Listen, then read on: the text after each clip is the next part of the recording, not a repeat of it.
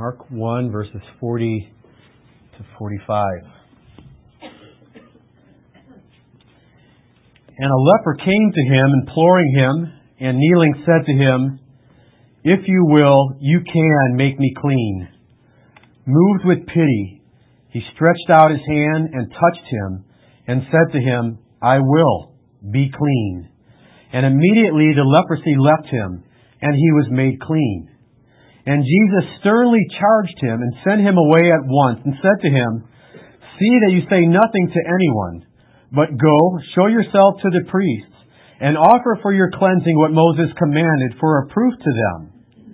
But he went out and began to talk freely about it, and to spread the news, so that Jesus could no longer openly enter a town, but was out in desolate places, and people were coming to him from every quarter.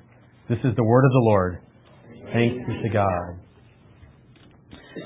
Father, again, as we open your word, we ask that your blessing would be upon it, that it would go forth with great power, with the Holy Spirit, and deep conviction. Father, give us eyes to see, ears to hear, hearts to understand and obey. I pray that our lives will be changed because of your word this morning.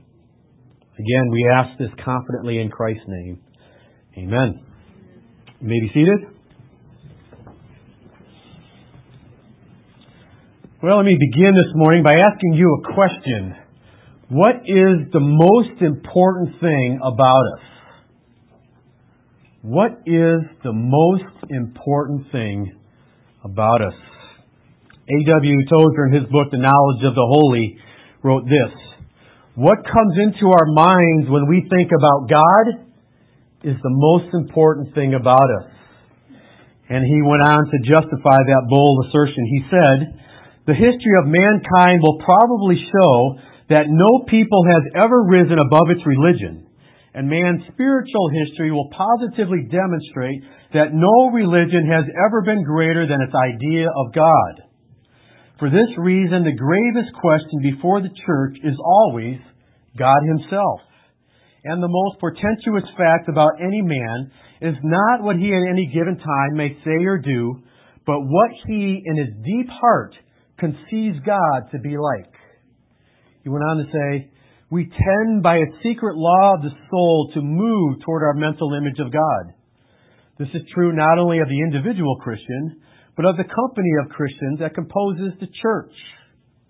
Were we able to extract from any man a complete answer to the question, 'What comes into your mind when you think about God?'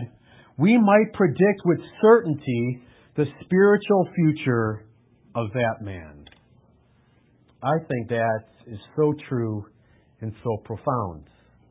So let me ask you a question. How big is your God? How big is your God? And let me tell you what I have in mind. I don't have in mind the answer you would write down on the exam. Many of us know the correct answer. When it comes to God's power, we know that He is omnipotent. He's all-powerful. When it comes to what He knows, we know that He is omniscient, that He knows all things. When it comes to His presence, we know that He is omnipresent, that He is present everywhere. He literally fills heaven and earth. There's no place where He is not. We know that He's loving, gracious, merciful, kind, compassionate. We know that He's eternal, sovereign, supreme. We know that's the correct answer. We know that's the answer we write down when we fill in the blank. But what I have in mind is, how big is your God when you go through a difficulty? How big is your God when you get laid off at work? How big is your God when your children go astray? How big is your God when you get that dreaded report from the doctor? So in other words, when I ask how big is your God, I'm asking, how big is your God in relation to the troubles that you go through in life? A.W. Tozer understood that there's an inescapable connection between a person's perception of God and the trajectory of their Christian life and ministry. Therefore, we should take his admonition to heart. He says, the heaviest obligation lying upon the Christian church today is to purify and elevate her concept of God until it is once more worthy of Him and of her. In all her prayers and labors, this should have first place. We do the greatest service to the next generation of Christians by passing on to them, undimmed and undiminished, that noble concept of God, which we received from our Hebrew and Christian fathers of generations past. This will prove of greater value to them than anything that art or science can devise. Now, the objective that I have this morning is twofold. I want us to evaluate the size of our God, the true size of our God, and also I want us to see that God really is bigger than we think. I think if we're all honest this morning, God really is much bigger than we can imagine. After all, let's realize He's an infinite God, and we only have finite minds in which we're even considering Him. But let's really be honest. How big is our God? And let's see if we can elevate our concepts of God. And to achieve this objective, I want to ask 3 questions related to our passage. And the first question is this: do you believe that God is able to meet your needs? Do you believe that God is able to take care of your needs, to take care of your problems, to see you through difficulties? In verse 40 we read, and a leper came to Jesus, imploring Him, and kneeling said to Him, if you will, you can make me clean. There is no doubt in the mind of this leper that Jesus has the ability, that Jesus has the power to cleanse him. And think about what his problem is. His problem is that of leprosy. Now, in the Bible, leprosy is kind of a generic term. It can cover what the scribes have said, 72 different skin conditions. So it's kind of a general term. But regardless, we know from the cross passage in Luke that this man is full of leprosy. So whatever kind of leprosy he has, whatever skin condition he has, we know that it's a bad one because he is full of leprosy. Now this is a dreaded disease because it made you unclean. What does that mean? That means that if you had leprosy, you had to remain outside the camp. You had to remain outside the temple, outside of God's presence, outside the people of God, outside of towns, and you could only remain at a distance with people. If people came close to you, you had to cover your face and you had to cry out, unclean, unclean. So this was a physical disease. This had religious connotations and it had social connotations. And usually what a leper did is they stayed at a distance. In Luke, when 10 lepers come to Jesus, they cry out at a distance, Lord, have mercy on us. But not this leper. What does this leper do? This leper comes all the way up to Jesus. Did you notice that? Came right up to Jesus. How close to Jesus? Well, apparently so close that all Jesus had to do was reach out his hand and touch him. So he's defying the law of Moses because he's in a desperate condition. And what else is he doing? He is imploring Jesus for healing. And the leper came to him imploring him. Some translations say beseeching him. What you need to know is that this is in the present tense, which simply means this is ongoing action. So repeatedly, this leper is saying, Jesus, heal me. Jesus, heal me. Please, please, please. He's persistent. He's not giving up. And he's on his knees before Jesus. A sign of humility. Not only right in front of Jesus, but bowing down before Jesus. And again, in the cross reference in Luke 5:12, we're told that not only is he kneeling before Jesus, but he is on his face before Jesus. His face is to the ground, right in front of Jesus, begging Jesus to be merciful. And Luke also adds that he called Jesus Lord, which could mean sir on the one hand, maybe it was just a sign of respect, or it could mean that he's recognizing that Jesus is the true Lord, the sovereign one, equal with God himself. I'm not sure which it is, but I suspect the latter because of his posture before Jesus. And he's crying out. In a sense, you could say that we're getting a glimpse to the leper's prayer life. He's got a problem. There's only one person that can take care of it, Jesus. He's confident of that. And as a result, he is crying out to God. Let me ask this question. What does your prayer life look like? If you say you have a big God, here's what I know. That's going to demonstrate itself in your prayer life. And perhaps nothing more demonstrates your true perception of God than your private prayers in your private prayer closets, wherever that may be or whatever that may be. Your true spiritual condition really is revealed when you're on your knees before God, when it's just you and God. And let me ask you, what kind of things are you praying for? What kinds of things are you praying for? Because you have a great God. Hudson Taylor prayed, "Give me China or I die." China. Wow. Who does he think God is? A God big enough to give him China. How about John Knox? What did he pray for?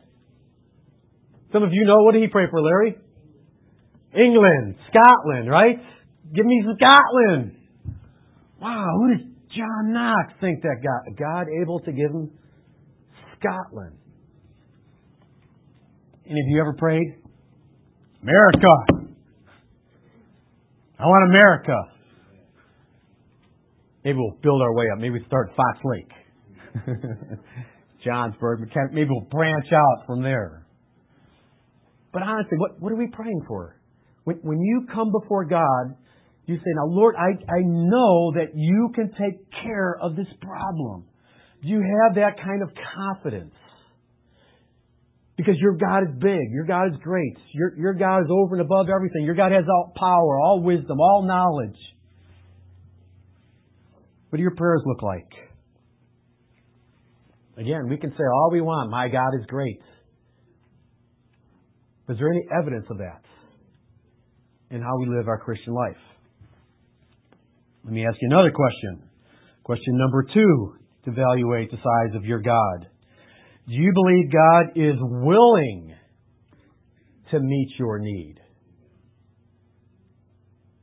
Now here, maybe we're getting more to the issue. I think many of us say, yeah, God is able. I believe that. You asked if God is able. I believe that. But now we're getting more personal. Do you believe God is able? Now I'm asking, and do you believe that God is willing to meet your need? Does God care about you? In other words, in what you're going through. Again, look at the leper. He's imploring Jesus. He's on his knees. If you will, you can make me clean. He's absolutely confident in Jesus' ability to make him clean. But what he's not so sure about is Jesus' willingness. He doesn't know if Jesus would be willing to take an interest in him, an unclean, despised, outcast leper. He doesn't know if Jesus cares about lepers, if Jesus cares about the down and out people. Does Jesus care about someone like me? That he's not so sure about. And here's what we have to realize. We can believe that God has all power and all knowledge and that he is sovereign over all. But if he doesn't care about me, if he's not willing to extend his powerful right hand in my situation, then it doesn't matter. It doesn't matter. So when we talk about how big is God, let's realize They're asking the question in relationship to our problems and in relationship to who we are. Maybe we need to personalize it this way. Is He my big God? How big is my God? The God that intervenes in my life. The God who cares about me. How big is that God? Is God moved by your pain? Or is He indifferent? Is He too busy with that crisis in the Middle East? Verse 41 is beautiful. Moved with pity. Beautiful Greek word here. It's splachna. Just sounds good, doesn't it? Splachna. And it has to do with being moved in the bowels. In English, we talked about our hearts being moved. We talk about that, the inner being, the hearts. The Greeks would talk about the heart, but they would also talk about the bowels. So what's being communicated here is that moved in the very depth of His being, Jesus felt pity, or Jesus had compassion, which says He wasn't indifferent. When Jesus was walking on earth, He didn't walk through life indifferent to the struggles that people went through. Oh, there's a leopard over there. That must be rough. And just continued on with His day. I have places to go, people to see, things to do.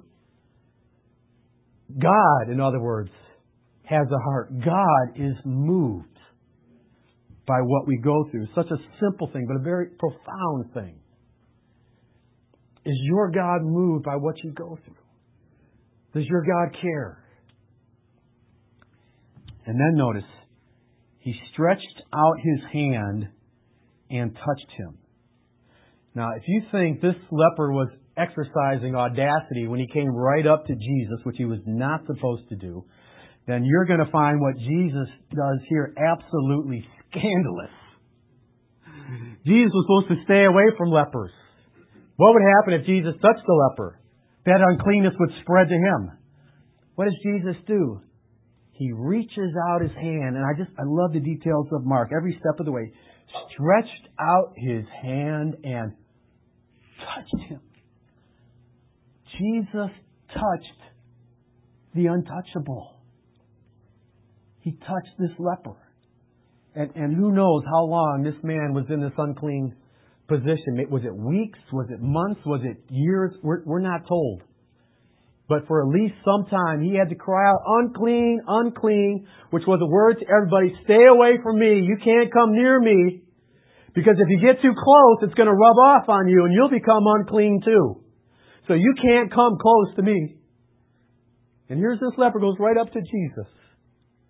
And Jesus stretches out His hand and touches him. Maybe the first touch that he's had in literally years, depending on how long he had this condition. Jesus, moved with pity, touches him. This leper, I guarantee you, never forgot that touch. Never forgot that touch. The most affectionate, loving touch he ever experienced in his life. I try to imagine this leper when he went out later. We're told that he told everybody what happened, even though he wasn't supposed to. But he went out and he told everybody. And I imagine this leper telling people, I was absolutely blown away when he reached out his hand and he touched me. I couldn't believe it. I couldn't believe that he actually touched me. I'll never forget it till the day I die. I never would have dreamed that I would have been the recipient of such compassion. And then, of course, Jesus communicates very clearly, I will. In other words, I am more than willing to intervene in your situation. Be clean. And immediately, one of Mark's favorite words, he finds all throughout the gospel, and immediately, he was made clean. Isn't that beautiful? Immediately, he was made clean. Our God is able, and our God is willing. And leading up to Christmas, we had the series, Why Christ Came. And here's Another answer why Christ came, why He took upon Himself flesh and blood, so that He could touch with His own hands lepers. God wanted to say, I'm moved with pity and I want to communicate that to you. And He touched them. And here's the truth. God touches the lives of all His people. Our Heavenly Father is not indifferent to the sufferings of His children.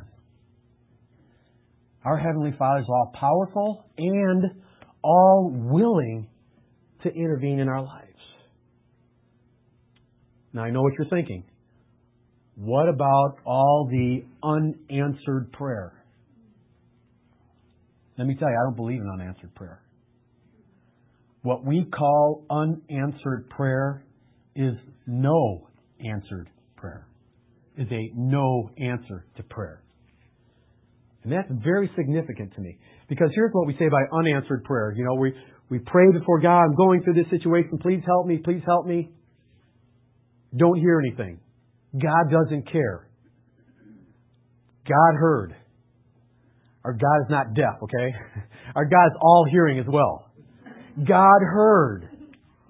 And, I'm going to take a step further, He not only heard, He answered.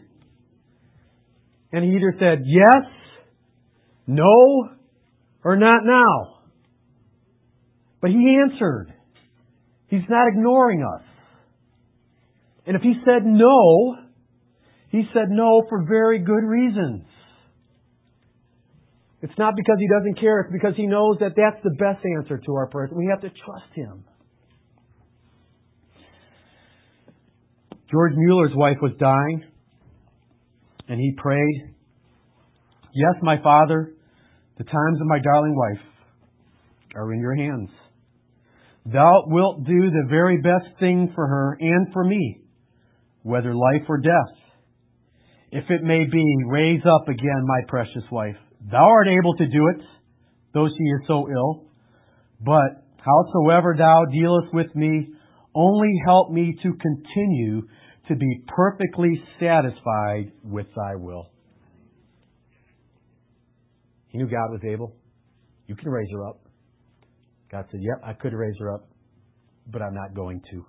It wasn't God's will. She died. Mueller bowed his head. I bow. I am satisfied with the will of my Heavenly Father. I seek by perfect submission to His holy will to glorify Him. I kiss continually the hand that has afflicted me.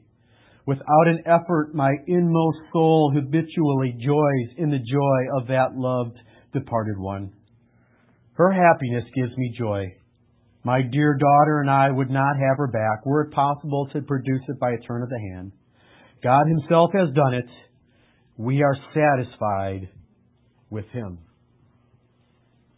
Did God answer Mueller's prayers? He did. And by the way, did you notice that He answered two prayers? Did you notice them? The first prayer was, raise up my wife. And God said no. The second prayer was, help me to be satisfied with your will, whatever it is. And God said yes. God said no to the first request. He said yes to the second. He said, I will help you to be satisfied. And then Mueller was able to say, even if we could have her back, we wouldn't have her back because we know that this is God's good, perfect will for us. We are content. That's so important. Often with a no is a yes. And of course, one of my favorites is the Apostle Paul. And we saw it in our memory verse this morning. 3 times I pleaded with the Lord. Take it away! Take it away! Take it away! You know he was crying out. And God said, nope. Nope. Nope. I'm not going to take it away. But I will give you grace. My grace is sufficient for you. My power will be made perfect in weakness. God said, no, I can't take away the thorn in the flesh because then you would become this arrogant, puffed up apostle. I can't have that. So God said, no, I'm going to give you a thorn in the flesh to keep you from becoming conceited because of all those great revelations I got you. No, you need a thorn in the flesh. But in addition to the thorn in the flesh, I'll give you grace so that you can stand up underneath it. So God said no, and God said yes. God has a purpose. purpose for everything that he does. Joseph, we know he was sold by his brothers into slavery, falsely accused by Potiphar's wife, thrown in prison, forgot about those who he interpreted the dreams for 13 years. I bet for 13 years he was saying, Lord, what is going on? I'm following you. I'm living a righteous life. I'm turning away from temptation. And it just seems the more I follow you, I just go down farther and farther and farther. I don't understand. What's the purpose of all this? And then finally, one day came. And just like that, Joseph was elevated, second in command in Egypt. Ended up saving his family, saving the nation. Then Joseph said, now I understand. Now I understand. And here's what we have to realize. A day is coming when all of us will understand. Maybe not in this life, maybe the next, but a day is coming when we will understand. And God will say, this is why that happened in your life. Let me tell you what I was doing. You didn't know it, but I was working on all things for your good. Here is what I worked out in that situation. And I'm going to go, oh, now I see how beautiful. I'm so glad I went through that because of what you brought about. God is willing. God is intervening. Really, the matter here is a matter of trust. A matter of trust. Is our God, I guess we could ask the question this way, big enough to be trusted even when we go through difficult situations? Is God big enough to be trusted? And a final question we could ask, do you believe that God is worthy of all your obedience? Do you believe that God is worthy of all your obedience? This passage started off so well, and then it slowly goes downhill. And Jesus, verse 43 says, sternly charged him. That's very strong in the Greek. The word relates to a horse snorting. It's one of those onomatopoeias, the word that its meaning is like it sounds. Very strong here. Very strong term. Jesus sternly charged him and sent him away at once. And that's very forceful as well.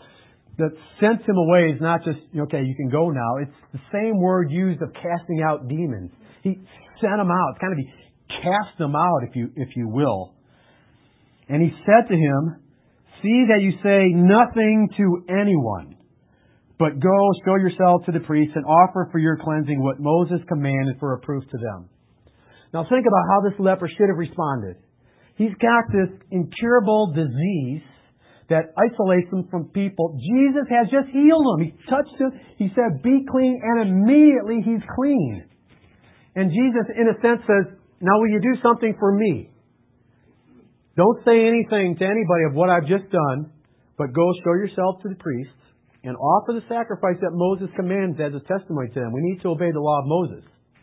And the law of Moses says when you've been cleaned of this skin condition, you need to go to the priest, and they will verify that you're clean. They were, in a sense, the physicians of the day, and they will bring you back into the community. And you would think this leper would say, you just cleansed me. I'll do anything you want me to do. You want me to keep my mouth shut? No one's going to know. No one's going to know. You want me to go to... I'm going to the priest right now. I'm going to make a beeline. I'm not going to stop. I'm not going to talk to anybody. I'm not going to get a drink. I'm going to do exactly what you want me to do. Because you're a great God. I follow your commands to the letter. Now what he does. It's real sad here, verse 45. But. There's good buts in the Bible and there's bad buts in the Bible. This is a bad one. But, in spite of what Jesus just told him to do, he went out and began to talk freely. Started telling everybody what happened, even though Jesus just told him, don't tell anybody. Disobey his commands. See, this leper, in his mind, Jesus is able to heal him. He's not so sure about his willingness. And he's not so sure if that Jesus is worthy of his absolute allegiance. got off to such a great start, but then it kind of went downhill from there. His God is not big enough. Otherwise, he would have done absolutely everything that Jesus told him to do. So we have to ask ourselves, do we love Jesus' commands? Do we love to obey him? Is our God big enough to be obeyed? Because he does know what he's talking about, because he is wise. If he gives us a command, there must be a very good reason for this command.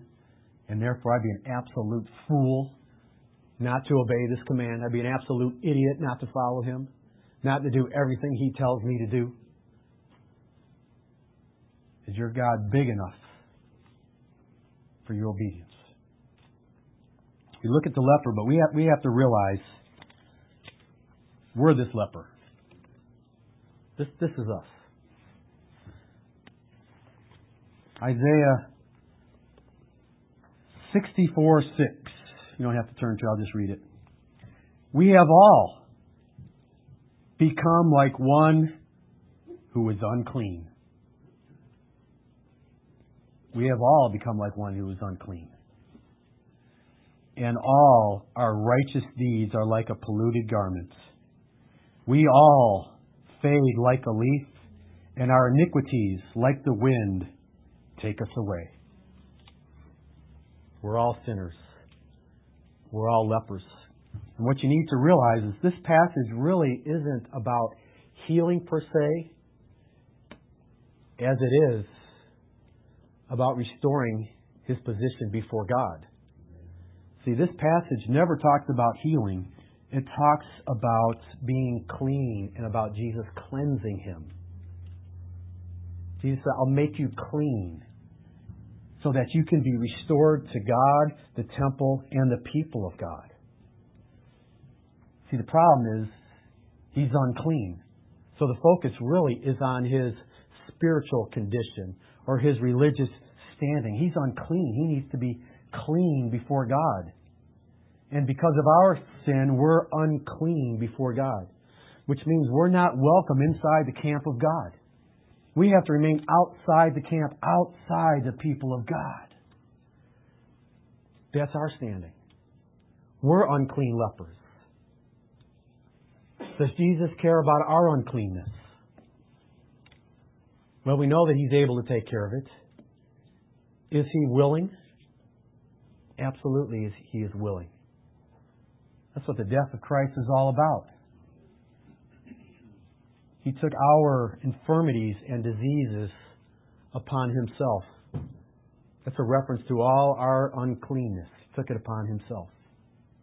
And you know what's interesting is this passage begins with Jesus in the town, the leper on the outside, and it ends with the leper being cleansed so that he can be in town among the people, and it ends with Jesus being outside of the town. Look at verse 45. But he went out and began to talk freely about it, to spread the news, so that, here's the result, Jesus could no longer openly enter a town, but was out in desolate places. Jesus has traded places with the leper. Now the leper's on the inside and Jesus is on the outside. He's traded places with the leper. And isn't that what the cross is all about? We're the sinners. We're the ones that deserve God's wrath. We're the ones that are supposed to hang on a cross and be punished by God. Jesus says, I'll take her place. I'll take his place. I'll take her place. And I'll take your punishment, Lord, upon me, so that they can have my righteous standing. This is what Christianity is all about. Jesus trading places with us. And why does he do that? Because he's not only able to do it, but he's willing to do that. Because he really does care about us. He really does care about our uncleanness, and he does something about it. And as a result of that, we should joyfully obey him. It should be our delight. Whatever you want me to do. You've done so much for me. I could never repay you. And of course, you're not asking me to repay you, but out of gratitude, Out of gratitude, let me serve you. Let me obey you. Let me walk with you. Let me commune with you. And the whole Christian life should be a response to what He has done for us in trading places with us unclean sinners. Let's close in prayer.